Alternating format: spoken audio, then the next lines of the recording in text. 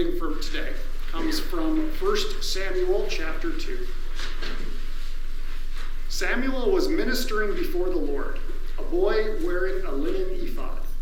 His mother used to make for him a little robe and take it to him every year when she went up with her husband to offer the yearly sacrifice. Then Eli would bless Elkanah and his wife and say, "May the Lord repay you with children by this woman for the gift that she made to the Lord." And then they would return to their home. Now the boy Samuel continued to grow both in stature and in favor with the Lord and with the people. Our second lesson comes from the book of Colossians chapter 3. As God's chosen ones, holy and beloved, clothe yourselves with compassion, kindness, humility, meekness, and patience. Bear with one another, and if anyone has a complaint against another, forgive each other, just as the Lord has forgiven you, so you must also forgive. Above all, clothe yourselves with love, which binds everything together in perfect harmony. And let the peace of Christ rule in your hearts, to which indeed you were called in the one body, and be thankful. Let the word of Christ dwell in you richly. Teach and admonish one another in all wisdom, and with gratitude in your hearts sing psalms, hymns, and spiritual songs to God. And whatever you do, in word or deed, do everything in the name of the Lord Jesus, giving thanks to God the Father through him. I feel like we should probably stand for the gospel. Yeah.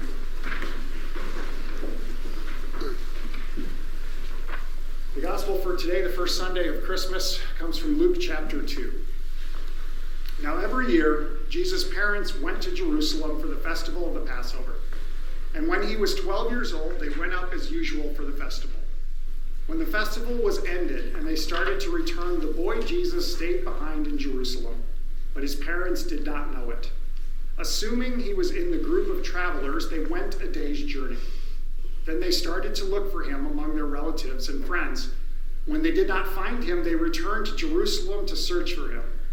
After 3 days, they found him in the temple, sitting among the teachers, listening to them and asking them questions. And all who heard him were amazed at his understanding and his answers. When his parents saw him, they were astonished. And his mother said to him, "Child, why have you treated us like this? Look, your father and I have been searching for you in great anxiety." He said to them, "Why were you searching for me? Did you not know that I must be in my Father's house?" But they did not understand what he said to them. Then he went down with them and came to Nazareth and was obedient to them. His mother treasured all these things in her heart, and Jesus increased in wisdom and in years and in divine and human favor. The gospel of the Lord. You may be seated. Okay, it's time to vote. Who wants to hear about 1 Samuel? 1, 2, 3.5. No, 3. Okay, I think Samuel's probably going to be off the table. How about Colossians? 1, 2, 3, 4, 5. Kind of looks like it's going to be Luke, yeah? Luke? Maybe eventually all 3, depending on how long I can. I'm going to have all 3. All 3? Yeah. We'll see how it goes. Okay, good Lord, pray for me. Well, may the grace and peace of our triune God be yours today and forever. Amen. About 6 or 7 years ago, we hadn't been here real long, my extended family had a reunion at a park over in West Omaha. It actually worked out really nice that we didn't have to drive very far. But my dad's got extended family that lives out in Denver, and of course people all kind of over the Midwest, so Omaha was a nice central little spot. It worked out really nicely for me that way. I didn't have to drive. But so it was at this park that was next to a lake. And at one point, my son and actually my youngest cousin on my dad's side, who is only about 3 years older than Jack, said, "Well, we're going to go down and we're going to go fishing." And we're like, "Okay, we're at a lake. You're not going to go very far." So they go down over the bank and they're fishing. And a little bit of time went by, and we're all jabbering and jabbering and jabbering like you do at family reunions. And then it was time to start taking all the big extended family pictures. And so we're trying to get everybody rounded up. And I thought, oh, well, the boys are still down there fishing, so I'll just hop down there and find them. And I watched what direction they went, so I walked down there to look, and do you think I could find those two boys? Do you think I could find those two boys? No. We got a little audience participation going on. No, I couldn't find them.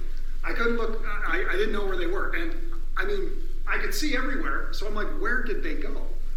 And I popped back up. I thought, well, maybe they came back up to the shelter and came up and got a snack or something. So I come back up and I look, can't find them. And I start to ask around like, hey, has anybody seen Jack? Anybody seen Kyle? No? No? No? No? How many parents have been in this boat before? Probably all of them at one time or another. Yeah. We had no idea where they went. So we're all hollering, trying to find them. We're looking. And we're starting to ask around other people, hey, have you seen two guys about that size? Do we know where they are? And for like 45 minutes, we can't find these two boys. And we're panic-stricken. When all of a sudden, they come walking up over the bank. They had been 25 feet away from where I'd been standing, around this little tiny bend, sitting down. I don't know why they couldn't hear us hollering, but they couldn't. But they were right where they were supposed to be. I mean, from me to the sound box back there is where they were at. They hadn't done anything wrong. But we were all losing our minds because the boys are lost and we don't know where they are. It's probably the worst feeling any parent could ever have. Now, I've been on the other side of that too. Maybe you've heard me tell the story about when I got lost at the mall. I'm not going to go into that one right now. Just know that, hey, I've been there too.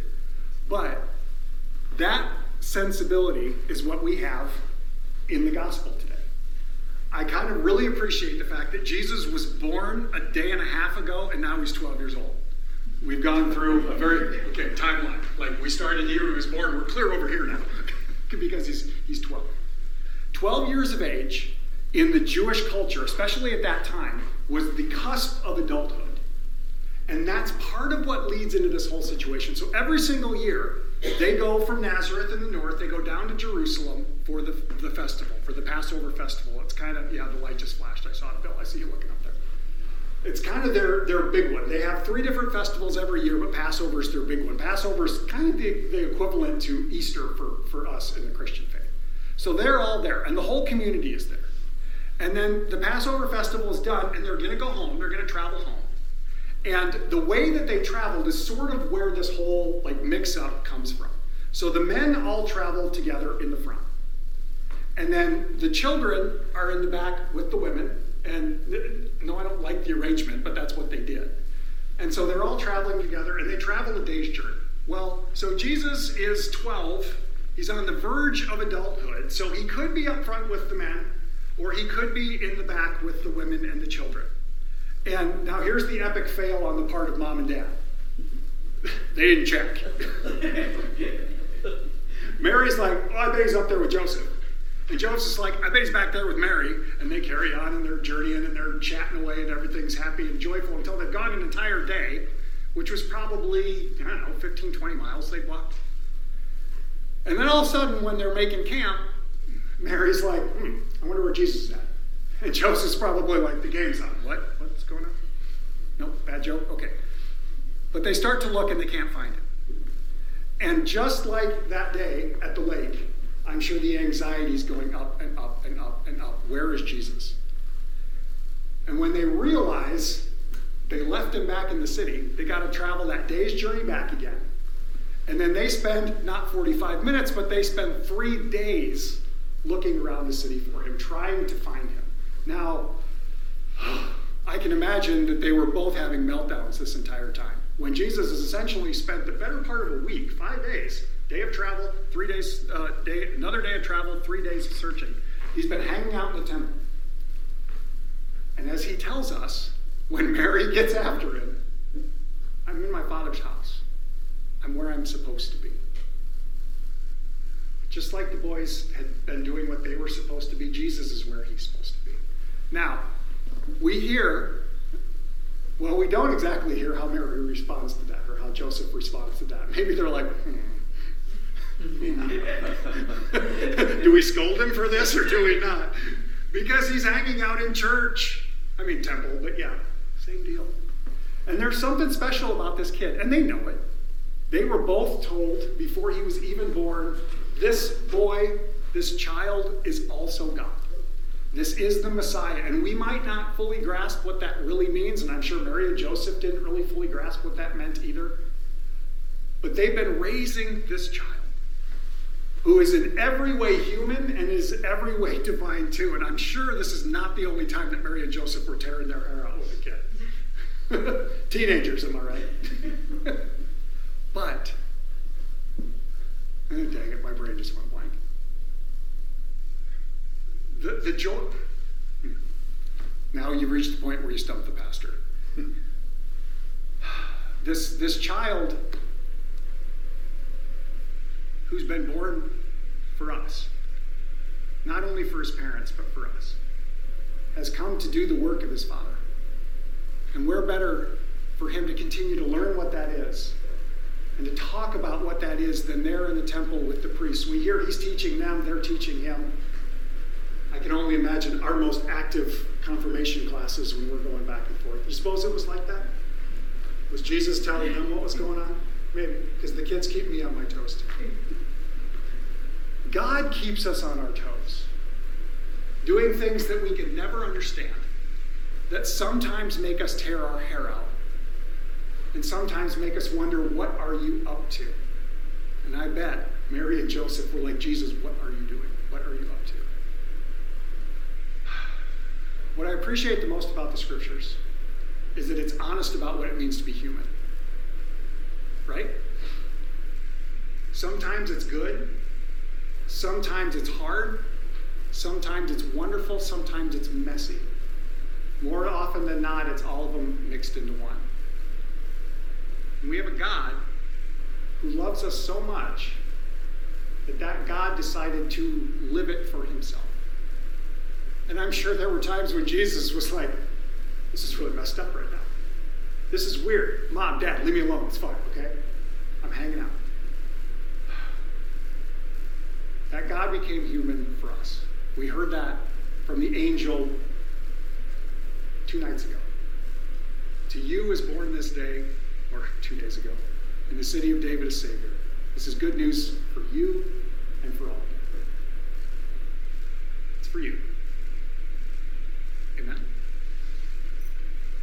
Now you want to hear another one? Samuel was a kid. And he was a very unexpected minister, but he was. Samuel would go on to be not only a judge, also a prophet, and he would anoint the first 2 kings of Israel. And he tore his hair out too, didn't he, at times? He would get older. He brought hard news to Eli, the priest who we hear about in the story. And this boy, who had been dedicated to the service of the Lord when he was born, grew up in a temple, not the temple, but a temple. And the word of the Lord was with him. Samuel is a good example for us that God calls unexpected people, whether we think they're qualified or not. The word of the Lord comes from all of us to carry out in the world. I think that makes us apostles. Maybe? Yes, no? What do you think, Julia? Are we apostles? Guess kind of, yes. Yes and no. Tension, we live in it. Okay, that's what I got for Samuel. Colossians, I love that passage. Is that your guys' wedding verses? Did we use that one? I am putting you on the spot. It was mine, and I know that from 20 years ago. You're supposed to know. I think it was. It was, yes. Okay. That's a wedding verse. Be thankful for the times that we have, that we share with one another. When we mess it up, forgive each other. Amen.